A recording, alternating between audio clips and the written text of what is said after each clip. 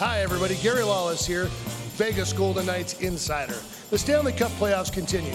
We talk about it all on SLGND, the Sheriff Lawless and Some Guy Named Dave podcast, presented by the D Hotel in downtown Las Vegas. And now, here's Dan. Hi, Gary Lawless. This is the SLGND podcast, presented by the D Hotel on Fremont Street here in downtown Las Vegas. I'm Dan Duva. Dave Gosher on assignment. Not here today. D stands for Dan today. Exactly. We don't need to change it. The D stays. It's just Dan instead of Dave. How convenient. Alongside the Sheriff Shane Knighty and Golden Knights insider Gary Lawless, I am Dan Duva. Welcome to the Western Conference Finals edition of SLGND, presented by the D Hotel. And we'll kick it off the program today talking all about the Golden Knights, who have moved on to the third round of the Stanley Cup playoffs, a 6-game series win against the San Jose Sharks. The opponent in the conference finals to be determined, either the Nashville Predators or the Winnipeg Jets. Those two teams are facing off in Game 7 of their second round series on Thursday night. Here on this edition of the podcast, a couple of the young prospects. We'll be joined by Cody Glass, Nick Suzuki, and Nick Hague. We'll also have one of our favorites here at the D. Of course, he is the owner of the D, Derek Stevens, standing by. He'll be joining us later in the program, and plenty of other topics to chat about here on this third playoff edition of SLGND. So before we get to our prospects, guys, just looking back at round 2, and until games 5 and 6, when the Knights won to seal the series, no team had won 2 games in a row. So, Sheriff, what stands out now as you look back upon the way that the 6-game series unfolded against the Sharks? I think the ability to really shake off that double overtime loss. Not only that, then go to the next game in San Jose and to give up the lead late and win it in overtime. To me, that was a pivotal moment in that series for the Golden Knights. They should have won it in double overtime, overtime when Jalen Marchessault scored. It was disallowed. Eventually, the winner went to San Jose, and then they go back to overtime after having the lead, giving it up in Game 3, but still find a way. William Karlsson, of course, comes through with a huge goal. Didn't like their games 2 through 5, or 2 through 4, I should say, 2, 3, and 4. I thought there was pieces of it that were okay, but they really got it together when they needed. And the biggest part, you go to Game 6, and he's been the story of it right now. You look at Marc-Andre Fleury, what he's been able to do, a .951 save percentage right now in playoffs. That first period of Game 6, to come out of that scoreless was absolutely huge. All the goal mouth scrambles. He had a little bit of help from the crossbar a few times in that first period. It favored the Golden Knights in period number 2 as Nate Schmitz went off the post and in. But it was a great series. They found a way to get it done, and that's eventually. So they fought a little bit of adversity. They didn't have their A game all the time, but they still found a way to win, is what you really need through a long playoff run. You know, I found it interesting. At first it was Evander Kane who commented and said, Marc-Andre Fleury is not Superman, he's not unbeatable. And then it was Thomas Hertl a couple days later saying Fleury isn't perfect, he's not unbeatable. And when I heard both those comments, same thing came to my head both times, was he's in their head.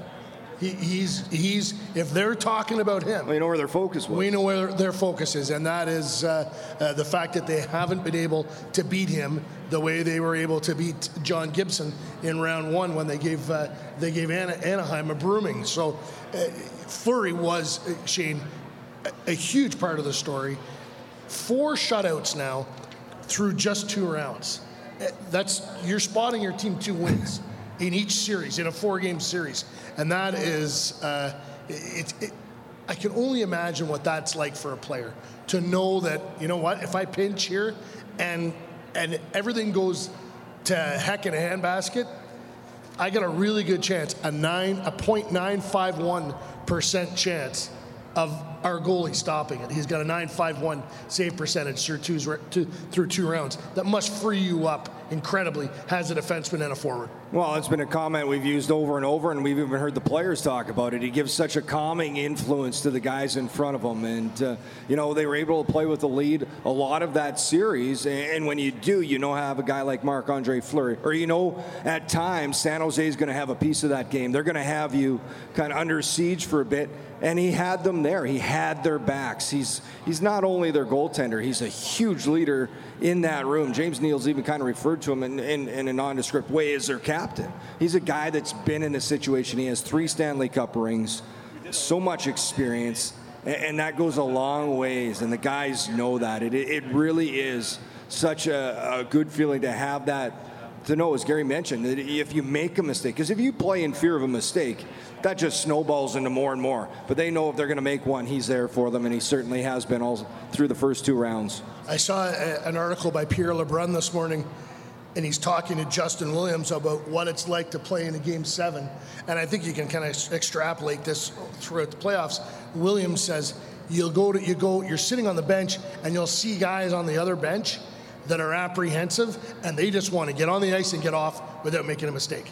They want go out, do whatever they have to do, and keep the shift short, and then get off and be able to say, "Whoo, they didn't score while I was out there," or "I didn't take a penalty."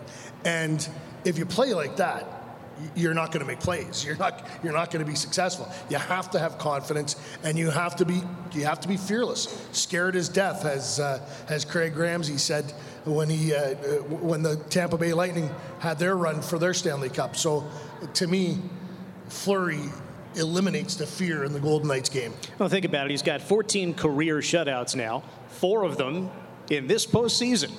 And he opened and closed the second round with shutout wins. So what does that tell you about rising to the occasion? And how about rising to the occasion for some of the guys? We just talk about the atmosphere and on the bench, players wanting to do too much in a big moment or not trying to make a mistake. How about a few guys who stepped into the lineup that we haven't seen in a while? Oscar Lindberg, Lucas Sbisa, who hadn't played since February, and then Ryan Reeves, and how they each stepped in different kinds of roles, but performed almost exactly the way you would hope that they could perform at their best. Gary, how did those guys impact the series? I just want to read you one stat before we leave Fleury, because it's amazing. In his last 38 playoff games, Fleury's stats are as follows: 21-16 with a 2.11 goals against average and a .932 save percentage with 8 shutouts. His 38 career playoff games prior, 18-19, 3.11, and an .888 save percentage with 3 shutouts. We're witnessing a renaissance of a player here. Well, it's the toughest position to play. You're alienated, and you have to have the mental capacity to wipe things away, and sometimes that takes some years to grow into experience. And I mentioned experience. You can never use that word enough. I know a lot of people like to throw it to the side, but he's a guy that he goes in confident immediately. So now back to your question, Dan. Yeah, now that you totally destroyed my fantastic segue. Well, you jumped too early. You had the microphone. We're still plowing the field. You didn't need to throw the seeds on. But now you're right here. Lindberg, Sbisa, and Reeves, the thing that they did for me was they gave Gerard Gallant another look and a burst. He'd played all those players for the first round and well into the second round. Game 4 was when he added Lindberg Game 5 was when he added Lindberg and Sbisa, and then Reeves for Game 6. Lindberg came on the ice and had an immediate effect in terms of energy and speed, which was fantastic. Sbisa, John Merrill, I have such respect for him and admiration for the way he battled, but it got to the point where, there were parts of his game that San Jose was trying to pinpoint and trying to target a little bit, and Sbisa has that strength. San Jose was doing a great job coming off the goal line and getting to the front of the net. Well, Sbisa gets in your way, you're not getting to the front of the net. Well, no, Gerard Gallant mentioned the battle of the blue paint. That was key. That was a reason he didn't like some of their games, and Sbisa is a big, strong guy, played top 2, but this really fits the storybook or the mold of the team all season long. Is next man up. It really was. Whoever's ready to go, get in. And I think when you bring a guy like that, somebody's coming in hungry. You want to play all season long, but you certainly want to play in playoffs. You want to be that guy.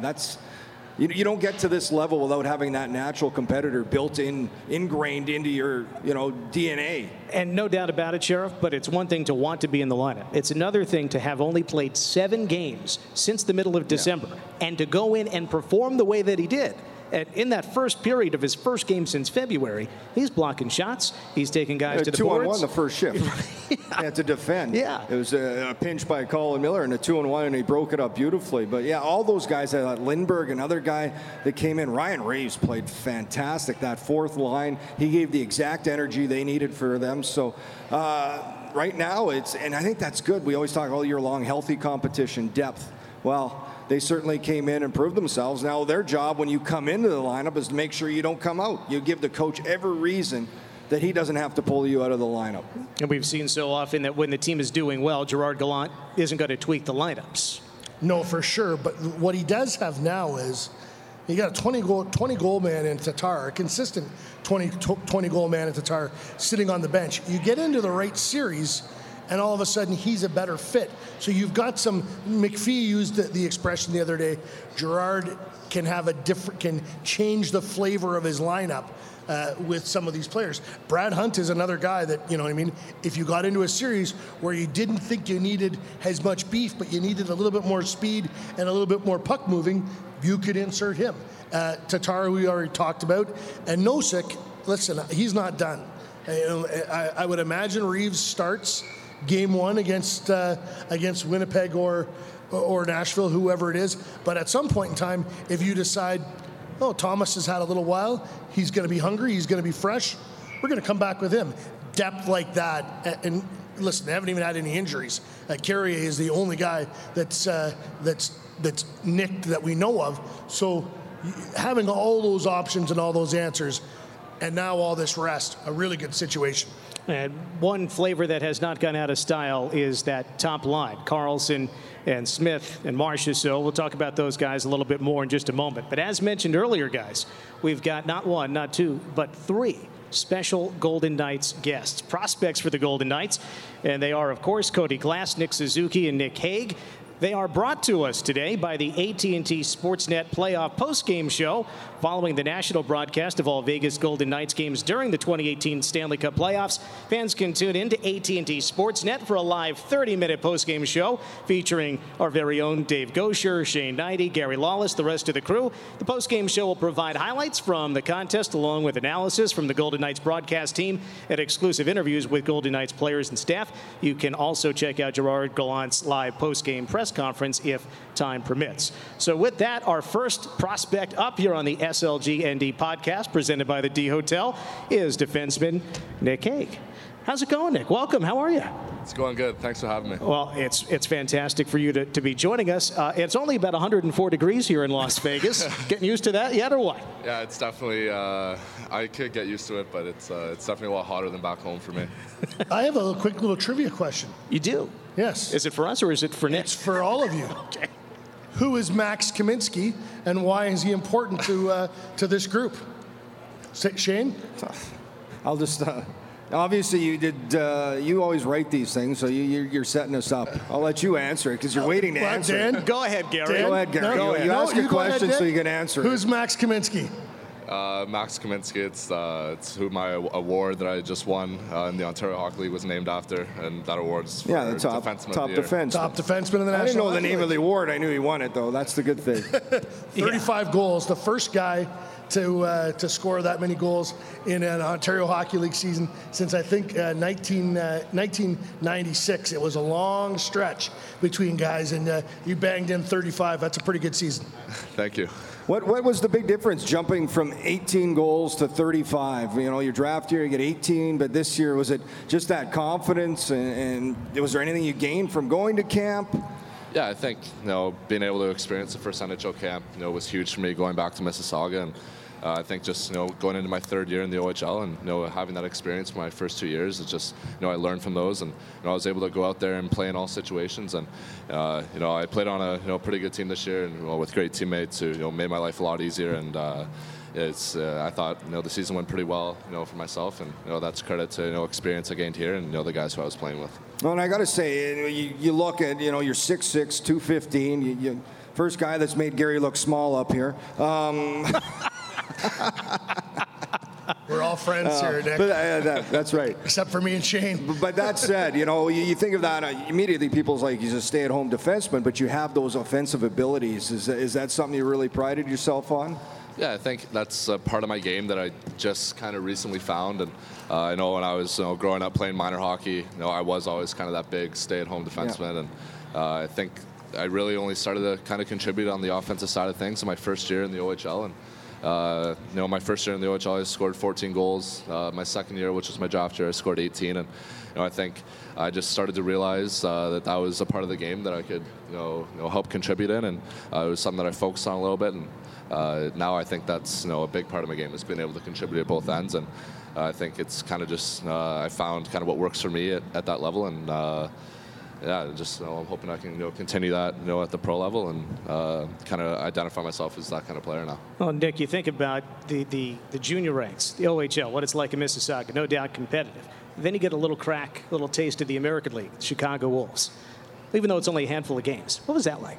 Yeah, I think that was a really cool experience for me. Kind of a silver lining to being knocked out of the OHL playoffs so early. But I think for me that was my first taste of professional hockey, and that experience that I gained there, I think it's just going to help me a lot. It kind of made me realize what I need to do to get ready for that level going into next season, because I want to play my full professional season next year. And I think just being there and seeing kind of how the guys on the team handle themselves and act as pros, and how the games are out there, and how everyone's so much faster and stronger. It's it was really good for me to experience that and kind of know where I need to get to to play at that level and contribute at that level. All right, I got one more question before Sheriff and Gary can add in too. You're playing against some of your Golden Knights teammates in the Ontario Hockey League. We'll be talking with Nick and just the other Nick Suzuki in just a moment or two here. When you're going up against a guy you're part of the same organization, what's that like? Yeah, it's cool. I think before we were both drafted to the Golden Knights, it was kind of just obviously it's a really good player on the other team. You kind of have to watch out for them when you play against those guys. But now we've become good friends. Being at camp together and kind of going through this whole experience together. And so now when you play against each other, it's fun. We obviously know each other out there. Kind of joke around a little bit, but it's fun to kind of battle out there. And I know we're both pretty competitive. And I can actually recall one of the games we played this year. It was like right at the end of overtime, and me and Zooks had a pretty heated battle on the ice, and we still laugh about it today. So he's not laughing right now. It's fun to play against them, and it's nice having a familiar face out there, I guess. But it's definitely pretty cool. What was it like watching the Golden Knights play? I would imagine you're kind of paying attention as the season went on, and then all of a sudden you're like, holy smokes, the team I'm going to play for they're going to the playoffs. Yeah. And then they've won a round. They won another round. What's that like? It's pretty incredible. I don't think anybody expected the Knights to have the season that they did this year. And to be honest, though, I'm not really surprised. I was at camp, and I kind of saw the way everyone worked, and the competitive nature at camp this year. And I think because of that, and everyone coming into camp and wanting to earn a spot, and everyone's kind of battling with each other, I think that they helped the team bond. And I think that's exactly why they're having such a great year, and it's been pretty phenomenal to watch what they've done this year. And now I'm in a kind of cool situation where I'm here, and I get to kind of watch it firsthand. I get to be around the rink with these guys and kind of watch them as they go try to win a Stanley Cup. And that's as every hockey player, that's what you dream of, and it's pretty cool to kind of see them going through that this year. And I'm happy to be here and kind of be a part of it. Yeah, they call it the Black Aces. Sometimes it's the Taxi Squad, but you're part of that now. Yeah, we're going by Taxi Squad. Taxi Squad. Okay. You've got this time, and it could go into the middle of June. What do the next several weeks look like? If you're here through that period of time and into the summer, what do the next several weeks and months look like for you?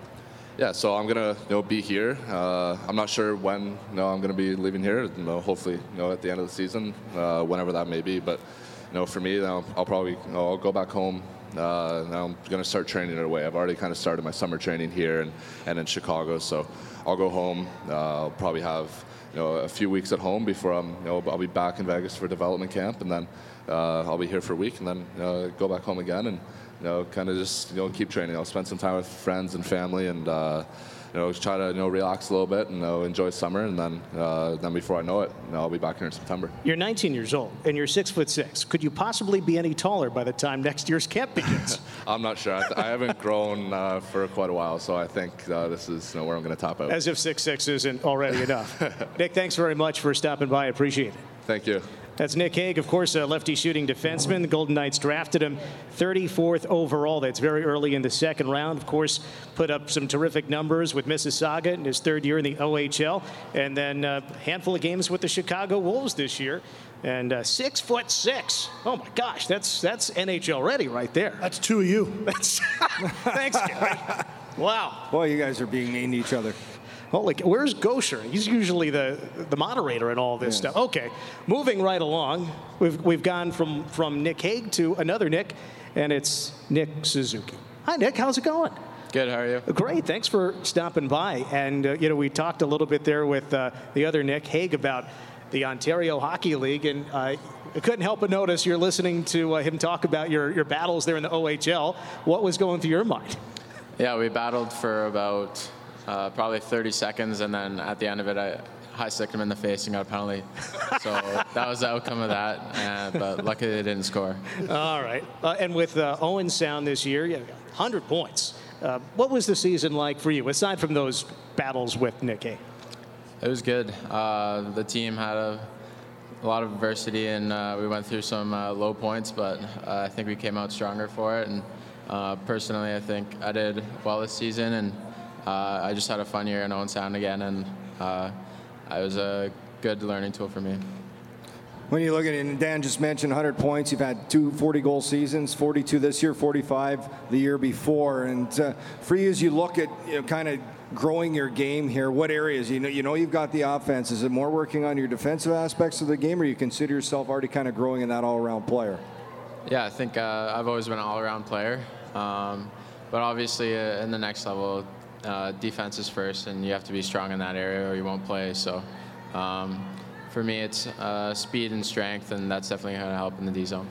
When you watch the Golden Knights all year, is there another player you try to mold your game after, or now do you have someone new that you watch maybe this season with the Golden Knights? I watched a lot of Patrice Bergeron. It's a good one. Yeah, that's kind of the guy I like to play like, and chose 37 in Owen Sound because of him. And if I can be anything like him, I think I'd be pretty good. Well, the fans would love to hear that. I'll tell you what, having played with him, he doesn't get much better as a person and a player. Nick, do you get to watch much Golden Knights hockey? The time zones, you guys are playing games. Do you get to watch much of the Knights? I try to keep up with the highlights in the morning, but usually it's pretty late at night, 10:30. So mostly it's just the first period, but yeah, I saw a lot of the highlights, and every game I could watch, I'd definitely tune in. It's interesting because, you just talk about it, those kinds of plays, whether it's Bergeron or, say, the Golden Knights players, like William Karlsson leading the league in plus-minus. It's not just his points, it's what he does in the defensive zone. That stuff doesn't show up on the highlight clips, but it seems to me that you learn that's part of how the Golden Knights are going to play. Yeah, I think that whole line was probably career high plus. Yeah, tops in the league. Yeah, and they've been doing it all playoffs too. And yeah, Karlsson's just had a great year, and you got to know what it takes to play in both ends. When you left last summer, let's go back to the Ontario Hockey League. What was in your mind? What did you think after being up close with NHL players in the dressing room, in the weight room, and on the ice? What was in your mind? This is what I've got to do so that I can be one of these guys. Yeah, I think it's every NHL player's work ethic. You see how much time they put into themselves and getting prepared for practice. That was a big thing for me, and the workouts that we did together and on the ice.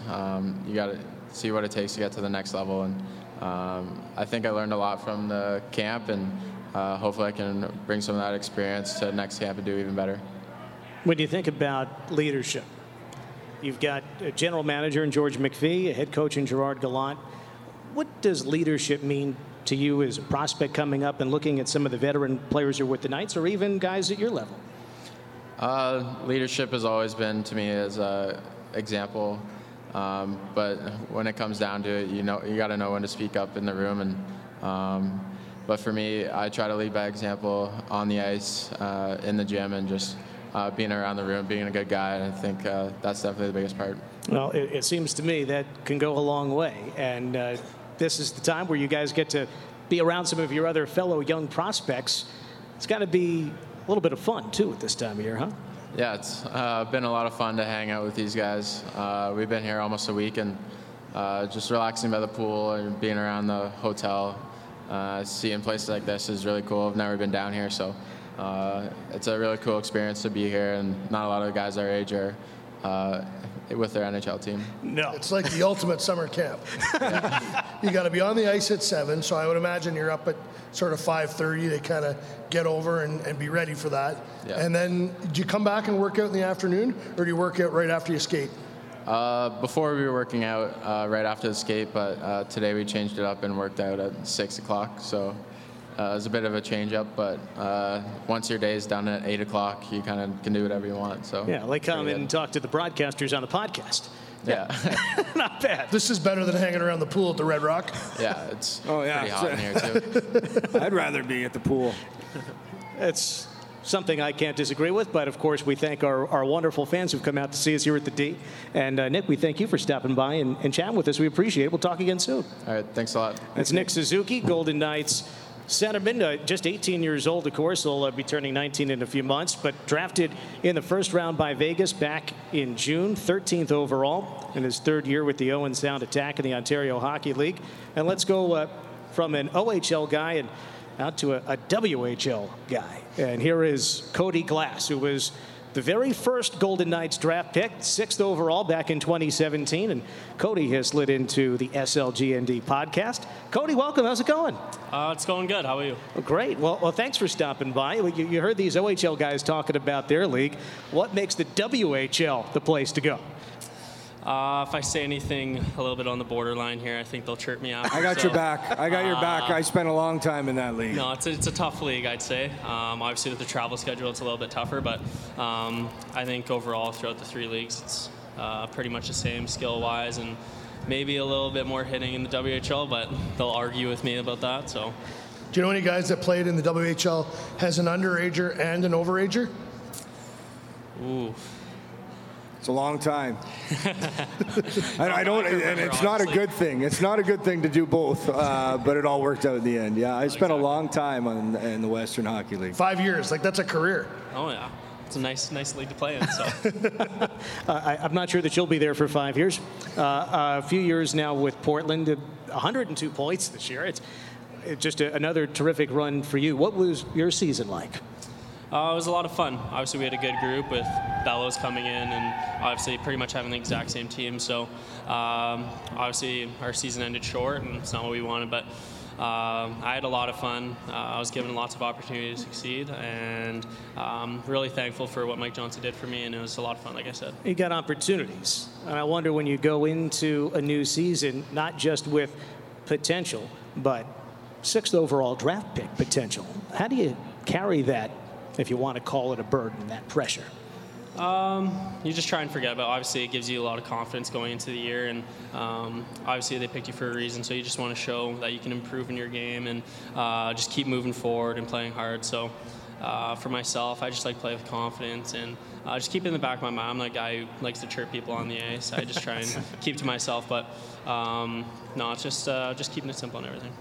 We already got 2 stars. You played in the Western Hockey League and you're a Manitoba boy, so you're already up a couple notches with me. But I'm not just kidding, these guys. But knowing that you grew up in Winnipeg and the Jets came back, I'm just going to ask you: did you look to players there? Because you kind of remind me of a player I watched grow that was drafted first ever Winnipeg Jet draft pick, a centerman, and Mark Scheifele. Would that be a guy you look to? I'd like to say so. Obviously, since they came back, I was a huge fan of them, especially my dad too. So. I like seeing what they're doing in the playoffs right now, but obviously I need to get Vegas through first. So, but I think Mark Scheifele is a good comparison, I think, and obviously he's a really talented player. He plays both ways, and he's a natural goal scorer too, so that's nice to see. How big was it for you to kind of get that exhibition game into play here last season? You know, go to your first camp, but play in that game and kind of measure yourself up. Did that give you some confidence heading back to junior? It's really nice, actually, especially going from development camp. That's a little taste of it, but going into training camp and preseason games, you're going against guys like Pavelski, Brent Burns, and it's really there's a lot of stars on the ice, and you're first watching them on TV, and now to be on the ice with them, it's a little bit different, but it's nice because you worked all your life to get to that point, and now that you're one step closer, it's a nice little taste of it. And Cody, you got lots of teammates, opponents, people around Portland, family members back home, anything that is about the team that drafted you. The Golden Knights conversation here has been incredible, but when people talk to you about the Golden Knights, what do you talk about? Just how surprised they are. Obviously, it was a hand-picked team, and they have a lot of skill. And like I said, with opportunity, the guys got picked up in the draft, and sort of felt like the teams didn't want them, but they were given opportunity in Vegas to succeed. And especially like William Karlsson goes from 6 goals to 42 goals. It's nice to see, and especially the way they've developed the players throughout the year, like Shea Theodore and Alex Tuch. It's really nice to see for a player like me trying to make the lineup, obviously. Last thing for you, Cody. We've got a couple of weeks here. Knights could be playing into June. You know, you've got the rookie camps and all that stuff over the summer. But while you're here now, what's the number one thing that you want to accomplish? I just want to obviously take it one step at a time. Obviously, I'm doing the training and skating and spending time at the hotel with the guys and everything. So I'm just trying to work hard, obviously get better, and especially being in a city like Las Vegas, there's a lot to do, and I'm not really bored at all. So, but just going to take it one day at a time, enjoy the experience here, and obviously when I get back to Winnipeg, it's going to be fun as well. So I'm just going to take it one day at a time. Team building on and off the ice, I suppose. No, exactly. I get to spend a lot of time with the guys. There you go. Well, Cody, thanks so much for coming by. I appreciate it, and looking forward to seeing you around here, and enjoy the next several weeks. Yeah, thanks for having me. All right, there he is, Cody Glass. Thanks, Cody. Number 6 overall draft choice. Golden Knights, of course, had a few first-round picks, but Cody was the very first, and with the Portland Winterhawks in the WHL, 102 points. And so, coming to you from Fremont Street, outside in beautiful 104-degree weather, Dan Duva here with Gary Lawless, the Sheriff Shane Knighty, and we welcome our guest of the day. He is, of course, the owner of the D, Derek Stevens. Derek, as our guest of the day, is brought to us by Rock Creek Cattle Company, a hidden gem located in the heart of Montana. It's a working cattle ranch sitting on 28,000 acres of land, and they've got a little something for everybody, including a world-class golf course, fly fishing, hunting, horseback riding, and more. Escape the bright lights and discover Big Sky, Montana. Exclusive memberships and real estate opportunities available now. More information at rockcreekcattlecompany.com. And so we welcome in Mr. Derek Stevens. How's it going, Derek? It's all good. How's it going, guys? Great. Good to have you again. It's been so much fun, and we just keep on coming back. The Golden Knights are doing well for us because the longer they play, the more often we get to come back here and chat with you. That's right. That's right. What a run this has been. My God, go to the Western Conference Finals. Who'd have thought? You know, it's funny because the three of us are at the games. And then we see the video or the photographs from right here at the D, and the experience that is not only on Fremont Street but inside the D. Paint the picture. What's it like here during a Knights game?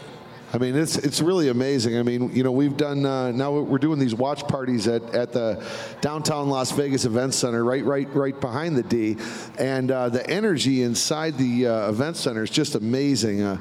We have a 72-foot screen, and everybody's coming together and cheering at the same time. It's just an amazing energy. It's the closest thing to being at T-Mobile, in my opinion. It's just phenomenal. Well, I mean, we've talked about it. It seems every time we talk about the excitement in the city, it was while they were leading the Western Conference, then they clinched, they win the Pacific, they went around. It just never stops. And I've got to ask you this, and we've asked a lot, what it's done for the city. It's interesting because I was talking to some people yesterday. They said, you know what, they never really connected. They'd lived here 15 years, but now they feel connected to living to Vegas because when they say they live in Vegas, people say, oh, yeah, the Strip. Now they say live in Vegas. They say the conversation is, oh, the Golden Knights. And they say that just gives them a sense of purpose. How does that make you feel?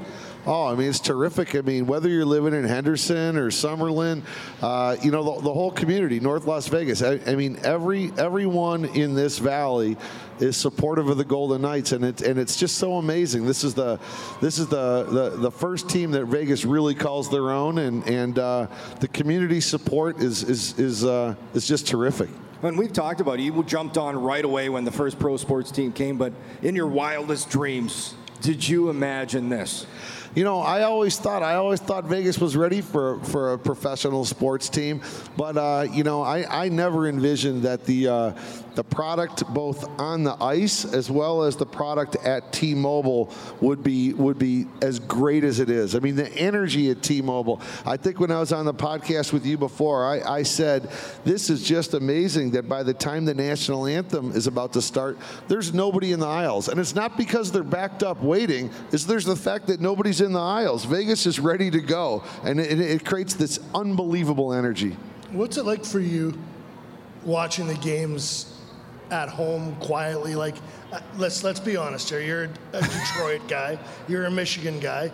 But have you got the same pulse and feeling in your heart now for this team as you do for your Michigan teams? Oh, I absolutely do. I mean, I'm from Las Vegas now, and I'll tell you what, this energy is just so unique that it's something special, no question. So do you get nervous? You know, I try to get a few beers down before to, you know, I'm not. We're not allowed to do that. Yeah, you guys are working the whole time. We're not? I'm more. You guys are working though. I mean, I'm more worried about, you know, sitting on the glass. Now, you know, now as the season's progressed, you learn a little bit. I try to ice my hand down before I go, so I don't come home with a throbbing after pounding on the glass. I've seen that from between the glass when I did a couple games. Yeah, Derek's very, very into the games. Let's say exuberant. That. Yeah, there's a lot of energy that's brought to it, and that's great. But how do you handle it then when you're not for the away games? Well, you know, for the away games early in the season, yeah, I'd be watching at home or I'd be watching at Long Bar, and you know, we're all excited. We're all, you know, at Long Bar, obviously you're jumping around. Now with all of these watch parties, it's a whole nother level that we're hitting out here of enthusiasm. You know, you have obviously you're in the hospitality industry. You're bringing people from all over the world to your hotel, and when you first sort of said to guests, "Hey, would you like to go to the hockey game?" What was the response then? And now, is everybody phoning you and saying, "Hey, Derek, I'm coming in. I'm going to spend the weekend. Oh, and by the way, Saturday night, I want to go to the game"? Yeah, I mean, I can tell you the progress here. Let's go back to the first couple games, the pregame. You know, we offered it up to a lot of people to come out to the games, and a lot of people, the response was, I would say the majority of people said, "I've never been to a hockey game before. I don't know." But once they went one time to T-Mobile, this was amazing. Hockey fans just, boom, first time at T-Mobile, now they're a fan. And then by, you know, get to the middle of the season, and all of a sudden the enthusiasm and these phone calls start picking up. Now, you know, get towards the end of the season and playoffs, now it's ridiculous. Now the calls are coming in, and everybody wants to buy a suite at the hotel and go to the game and all that crazy stuff. I would imagine if you're a roller, and you want to come to gamble for the weekend, but you phone one place and say, "Okay, I want to come stay at your hotel, but I need to go to the game." They say no. All right, ding. Next up, and you just call one place after another until the host says, "Yeah, I can take care of you." Right. You know, that's kind of the plan. That's kind of what it's worked out well. You know, there are so many people who are into hockey and then got more into it because of this team. A lot of people are brand new to it. And in this community, it's not just about hockey. It's not just about winning. The words that keep coming to my mind, Derek, are civic pride. What do you think civic pride means in how you see this franchise? Well, I mean, I think, again, Las Vegas is a city that I think didn't get a major league sports team for an extended period of time. And I think if you go back, the closest thing would have been when UNLV played in the College National Basketball Championship. But you're going back a couple of decades. But that kind of showed, the type of enthusiasm that this community could provide. And then since then, the population is 3 times larger than then. And so many people come from communities where they had hockey growing up or where they had hockey where they lived. So I think this is one of the things where all the stars kind of aligned. And then again, I mean, the T-Mobile Arena is spectacular. The product from T-Mobile is wonderful. And then obviously Coach and the team have just performed at a level that really no one could have ever predicted. Who do you like in Game 7 between Winnipeg and Nashville? Well, am I allowed to talk about some of the gambling odds out here or not? No, we're not. I don't think so. Oh, okay. I'm not sure, but let's play it safe and say no. Okay. But you can tell us who you like. Well, I can tell you that I know Nashville's favorite. They're the home team, but I think we're kind of rooting for Winnipeg here. Really? Yeah. You'd rather face Winnipeg? I got half the people rather face Nashville. The other half would rather face Winnipeg. Everybody has a different perspective on why. But I'd say it's about 50-50 right now. All right. So you kind of lean towards Winnipeg. So Winnipeg-Vegas. Tell us what happens in that series. Well, I think Vegas wins against the other team, so that's why I'm somewhat indifferent. It's a good way to be. All right, last thing for you. People ask questions all the time about the team, Derek. I'm not sure if we've asked you this all year. Who's your favorite Golden Knight? Well, that's a tough one. I mean, all these guys that come down, I favor, there's certain things about hockey that I favor, and I favor the guys that come down and eat at our steakhouse at Andiamo. That's a good way to be. Those are some good ones. I mean, I got a kick out of the fact that Alex Tuck has had goals after coming having a big steak. So all of a sudden, in the casino business and as a hockey fan, you're a little superstitious. So I'm a promoter of that. When Eric Halla came down, boom, steak, goal. Okay, it sounds good to me. A steak for Tatar, perhaps. I'm a big fan of that meatball. That meatball is fantastic. Oh my gosh! Oh. I think we might have to go do that after the show here. Yeah, there we go. Shane's favorite. Yeah. Well, I like it with the steak. Yeah, the gnocchi on the side. Yeah, and they got really good spaghetti. But I don't think I've had anything I didn't like. So I'm not. It's fantastic. Now I'm hungry. Thanks, Gary. Yeah. One of the things that I love is at Long Bar Inside the D, we've got hockey fans coming in and out every day, and even on a day like tomorrow night when it's Game 7, Nashville, Winnipeg, I know just because it's hockey now, people are coming in just to watch the games, and that's something I think that's great for the community, and it's great for visitors knowing that now Vegas is a hockey town. Yeah, it's a great point. Just walking through the Long Bar before the podcast today, sure, there's a couple of daytime baseball games on, but there you've got hockey highlights. You can't go anywhere around here without seeing hockey on TV. It's great. Yeah. Okay, well... Thanks for doing your part, Derek. Appreciate it. Thank you. Just trying to be a team player here. You are. You're not trying. You're succeeding. And at a terrific spot here. And thank you again for having us here. It's always a pleasure. No, thanks so much for being downtown. Thanks for being at the D. And you guys are doing a great job. Love the podcast. Well, thank you. Well, that is Derek Stevens, of course, the owner of the D. We are presented by the D Hotel here on hashtag SLGND. The Sheriff Lawless and Some Guy Named Dave podcast.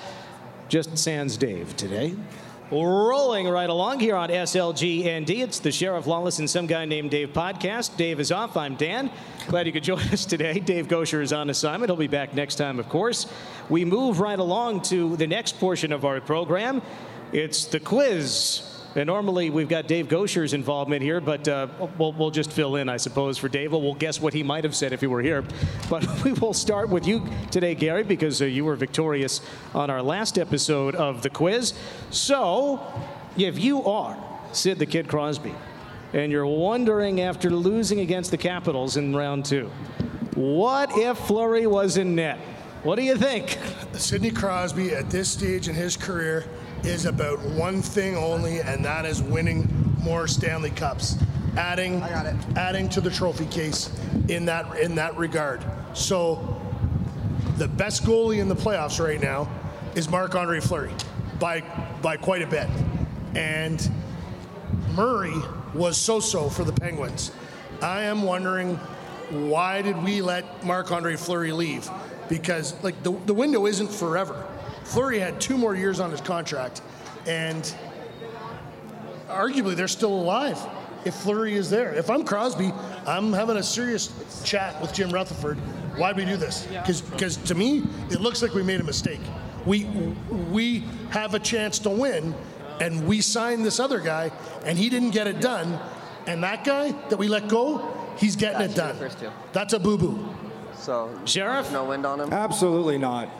You don't live in the world of what check, ifs. Check. Sidney Crosby's a professional. It's a Check. team. You don't put everything on one player. I don't think he sits. What if?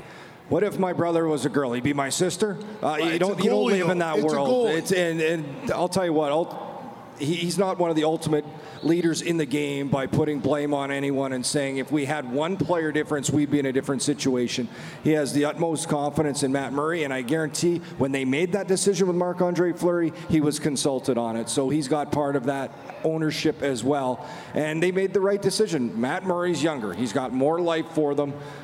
It was time for Marc-Andre Fleury. I don't think Sidney Crosby thinks what might have happened if they had him. I think they move on. He understands they didn't have enough. Kessel wasn't there. Malkin injured. Just wasn't their year. And it's tough enough to see teams win back-to-back. The odds were against them here to go for 3 in a row. It just wasn't going to happen, and I don't think it would have mattered who. They could have brought Dominic Hasek back in his prime. That might not have saved them. Well, we could have this argument for an hour because I'm going inside the room. I'm trying to think of one player, a leader, a top elite player, leader, captain, that would say, oh, we would have won that if. No, not a chance. You move on. If you live in what if in the world of hockey or in the world of pro sport, you're not going to be a successful player. And I consider Sidney Crosby pretty successful. Yeah, you're right. We could discuss this all day. I'm going to give the slight edge to Sheriff here only because you look at the last 2 cups that were won by the Penguins. Marc-Andre Fleury played basically half of one of those postseason runs. In other words, Murray had been the guy. But he did have the Caps number last year. Yeah, no doubt about it. No doubt about it. But realistically speaking, if Murray got you to 2 Stanley Cups, he was the guy between the pipes when they won the clinching games the last 2 years. You'd have to believe that in the 3rd year that he ought to be that guy again. All right, on to question 2. Despite being a slam dunk for the Jack Adams Award, could it possibly be that Gerard Gallant is underrated? Sheriff? I don't see how that's possible now. I believe coming in, it would absolutely, but not now. There's no chance for a coach and what Gerard has done here for the Golden Knights this season to take an expansion club and change history. He really has. He's made history with a new club, and he did it in the right way. I think he was underrated, and they may be still underrated in his approach because he approached it right. It wasn't, okay, we're going to play this way so we can be successful. We're going to lock it down. We're going to play defensive. He came and said, we're going to have fun, and we're going to work hard. He put forth the right things for this team to find success. He kept it simple. He kept it very concise, and these guys bought in, and he did it the right way. So if he's underrated for anything, I think it's the way he handles players. I think he's underrated for, well, I guess it depends on how high you rate him. And I rate him in the top 5 coaches in the National Hockey League. And that you just don't hear that. When you listen to the national media guys talk about the top-end guys, when you hear conversations about who's going to coach Canada at the Olympic team, his name isn't in the discussion. It hasn't been previously, and it isn't now, and it should be. And the other reason for it is he is not a self-promoter. He talks about his staff. When he got nominated for the Jack Adams, I went and interviewed him in his office, and the first thing he said was, this isn't a Gerard Gallant nomination, this is a staff nomination. This is about, and he rings off Tommy Cruz, the video coach. He rings off Dave Pryor, the goalie coach, Mike Kelly, Ryan McGill, and Ryan Craig, his assistants. Those guys, he said, this is an award for all of us. Well, that's the top guys that you hear mentioned, and the guys that are making $5 million a year, you don't hear that from them. They are all, it's about me. It's not about the group, and that is why Gerard will remain underrated. He's not a self-promoter. He's underassuming. Yeah. Well, let's put it this way. Sheriff, is it fair, because we're looking at kind of 2 different things. No one's going to say that Gerard Gallant isn't the coach of the year. But then there's that, as Gary outlines there, the bigger picture. If you eliminate the conversation of this season, overall, if you were to name the top 5 coaches in hockey, if you're starting a new franchise, are you putting Gerard Gallant at the head of that class, or are there other guys? He doesn't want to be. No. He and that doesn't that whole personality take on the team that we've seen this year? Like, he's not political when he goes up and talk. It's very to the point. It's nothing fancy. He's going to tell you his feelings. He's going to back his guys up. He's going to give everyone credit. And that's pretty much the personality of the Golden Knights. Yeah, well, I'm with you. I think, Gary, you win that one. That's a good job. What do you think? Fair enough? Oh, yeah, for sure. Absolutely. Gary wins. All right, fine. So now on to question 3. So this is the tie-breaking question. It's Gary and Shane head-to-head in the octagon. Okay, we know I lose that one. Here we go. I'm not getting into the octagon with Shane. I'm smarter than that. All right, you got some interesting situations happening with the Carolina Hurricanes right now. If you are up for the GM job in Carolina, would you take it? Gary? It's hard to say no to one of those jobs because there's so few of them. But if you're up for that job, you're already an assistant GM with a really good organization. And I'm going to say no. And the reason is you can really scar your brand in the wrong situation. And like you look at coaches, look at Bruce Cassidy, look at Mike Sullivan, Scott Arniel. Scott Arniel hasn't even got back. Cassidy and Sullivan had to wait a long time before they got a second chance after their first chance at head coaches because it went so badly. You've got to pick the right job where you're going to have an opportunity to succeed so that you don't ruin your resume. And for that reason, I wouldn't take the job. Sheriff? Do we know the salary?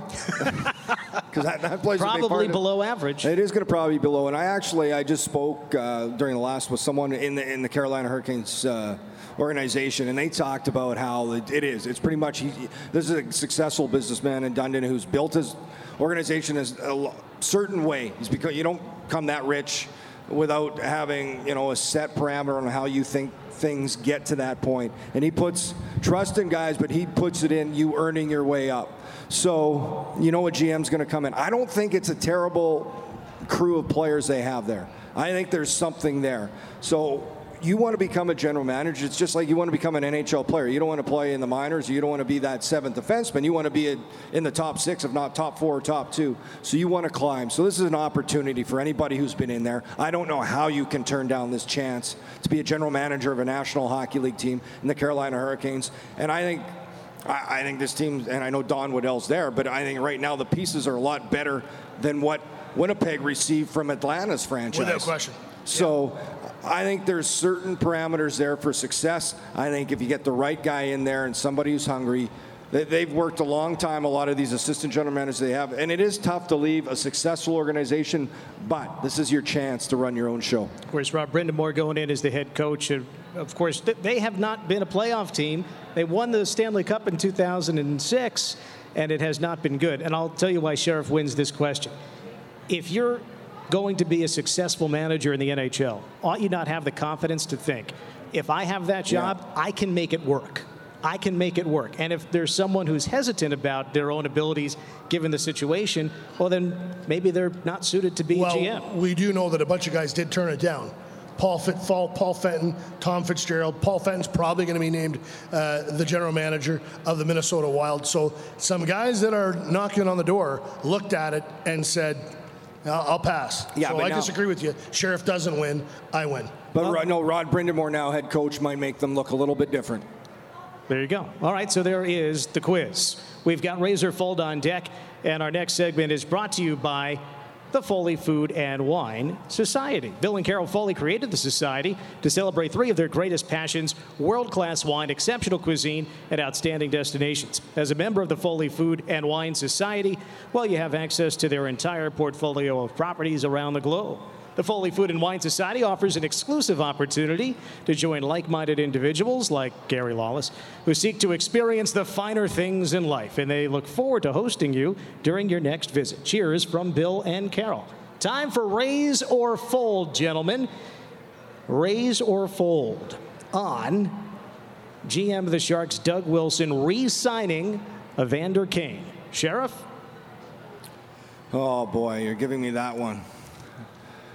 Well, I think if he's going to play somewhere and have success, San Jose's the place. So it has to be the right money, the right term, and I think I'd raise on it for Doug Wilson. I think Evander Kane, I don't think he's an elite winger, I think he's a very good power forward that can give you 20, possibly 30 goals. I don't think he has the vision really to take it to that next step. He can be a star player. He's not going to be an elite guy, but he fits in to that play, especially if they bring back Joe Thornton. Joe Thornton has already said he wants to be there. Pavelski, they got the right leadership to manage that type of player. It's out of the big market kind of spotlight, so I reluctantly raise. Yeah, I'm going to fold, and we just watched this unfold right before our very eyes. Oh, he's injured, Gary. He's injured, but he's not We didn't know. He's not a player that raises the level of those around him. There are nights when unquestionably he dominates. He gets the puck, he takes the puck down the wing, he cuts to the net, he's got that shot, he can do all of those things that make him a great individual player, but he does not improve the players around him. He doesn't make the team better. And if I'm Doug Wilson, I've got some really good pieces there. I want to get over the top, I want to win. He doesn't do it for me, I fold. I think he makes the team better. He doesn't make the players around him better, because he certainly made them better down the stretch. Sometimes you think about guys who have a track record of success. He had not made the playoffs until this year in 8 pro seasons. It was with Atlanta, Winnipeg, Buffalo, and you wonder the impact on the room, and maybe the leadership there has shown him the light. Maybe. I don't know. Maybe. We'll see. I don't think it's about him as a person. It has nothing to do with that. No, it's a player. No, I'm talking It's about his skill set. Shane is right. He doesn't have the vision. He doesn't see the ice. He doesn't distribute the puck. He can't adapt his game to different situations. He is speed and power and a shot, but he's got blinders on. Okay, time for the next question. This isn't a loaded question at all. Ready for this? Sheriff? I'm ready. Raise or fold on Gary's hat. Gary, let's see the hat. Okay, here's the problem. How can we raise and fold on one hat? If he had a collection, I'm raising. If he has a collection of those hats, I'm raising. I'm just wave it to the crowd. I'm just starting. I like it. A little fashion forward. Nate Schmidt has a hat kind of like that. But I think you got to switch it up. You need sombrero or something. A repertoire. See, this is everything that sombrero, Sheriff does maybe a cowboy. is calculated on how can I humiliate Lawless if we in get a Nashville, situation. He's trying to get me to wear a sombrero. If we get Nashville a cowboy hat, we'll put you in one of those. Now you're talking. I'm going to roll into the office on Monday in my sombrero. That'd be great. Tune into the next postgame. But you got your chair laughing. I like that hat. That's why it'd be great. I'd love to be entertained. Are you raising or folding on your own hat? Is this What are you doing, Deuce? I can't fold on it. I'll get in trouble. But here. I love that he even wore a shirt that matched the little band around. Sure, Gary is becoming stylish Salmon. here. Yeah, I think So it's a raise, Dan. It's a raise, fine. All right, I'll raise on it. How's the wife feel about that? Is she raising on it, Gary? She raised? What was Mrs. I wear it to work. I don't wear it at home. Did she raise on the hat? She hasn't given me a... I wore it out of the house this morning. Lukewarm? She said, "You look good, honey," as I walked out of the house. So, she's a good liar. As long as she's not using expletives like one Alexander Ovechkin, which brings us to our third question on Razor Fold. Swearing during an interview after a game, as Alexander Ovechkin did just a couple of nights ago. It was in a positive way, but Gary Razor Fold. I'm going to fold, which is it's tough to do because you want to see the personality and the color from the players. And, and that's Alex Ovechkin was in the moment. But you also have to be respectful of the game. You have to be respectful of the situation and the fact that there are children watching at home, and parents don't want their sons and daughters hearing that word. No. So I'm going to fold. Yeah, I'm going to fold. Bleep, yeah. I'm all in. Well, that's just... You know what it is? And you can't, sometimes you just can't tone down that emotion, that intensity, especially in that situation. This guy, if we're talking Ovechkin, how long has he been waiting for that moment? Like, come on. He's never been to the whatever conference words finals. you need to describe that. Just have it on a little bit of time delay. Yeah, well, that's just it. To me, it's broadcast on national television. They've got to have a 7-second delay for such things. And when they play the interview, they did bleep it out, just so you know. But, I again, so long as you know it's not live. that's one thing. But if you know it's live, you might want to stay. I got one more away from raise that. and fold if we're done. Okay. Raise and fold on allowing Dave Gosher back onto the podcast. Oh, fold. He's out. His name Done. is right in the title, though. It's Listen. Just take the VE out, put an N there, we'll be all right. Sheriff Lawless and some guy named No, Dan. hey, we work together. I gotta keep him You in. brought it up. Well, I'm just asking you guys. Again, Sheriff trying to sewer me. I'll play that part for Dave. He throws the big buzz bait out there under the dock, and like the largemouth bass, I swallow it whole. Right? You know, and he comes, oh, Dave, I defended you. Well, now it's It up was to Lawless Dave. that Do the threw you under Willie, bus. what is it, Willie Pip? The guy who... Wally Pip. Wally Pip. Wally Pip. Wally Pip. You can Wally Pip Dave. Yes. Ooh, jeez. Dave is in Nashville getting ready to call Game 7 of the Jets Predators contest for Westwood One on radio. So that's why he's not here. And you should be careful because your career path, you'll be getting those calls pretty soon too, and you'll be dumping me and Sheriff. It'll be the Lawless Sheriff and that wouldn't be a bad thing at all. The Sheriff and Lawless podcast would be we'd argue for a whole hour. It'd be great. Arguing. Sheriff and Lawless, we would really be without any sort of order whatsoever. It would be chaos. Someone would end up in a prison, in a cell at the end of it. Well, that does just about wrap it up here on SLG&D. Golden Knights headed to the Western Conference Finals against an opponent to be determined. We know that the series will begin on the road, either in Nashville or in Winnipeg Saturday. It's a 4 o'clock puck drop on Saturday Pacific time. And there will be a live watch party right across the way here in downtown Las Vegas at the Downtown Las Vegas Events Center, presented by our friends right here at the D. We thank the D as always for being so hospitable. Great to have Derek Stevens on the program as well, along with Golden Knights prospects Cody Glass, Nick Suzuki, and Nick Hague. We look forward to future episodes of SLG&D here at the D as the Stanley Cup playoffs continue. For the Sheriff Shane Knighty, Gary Lawless, Dave Gosher on assignment, I'm Dan Duva. We'll talk to you next time.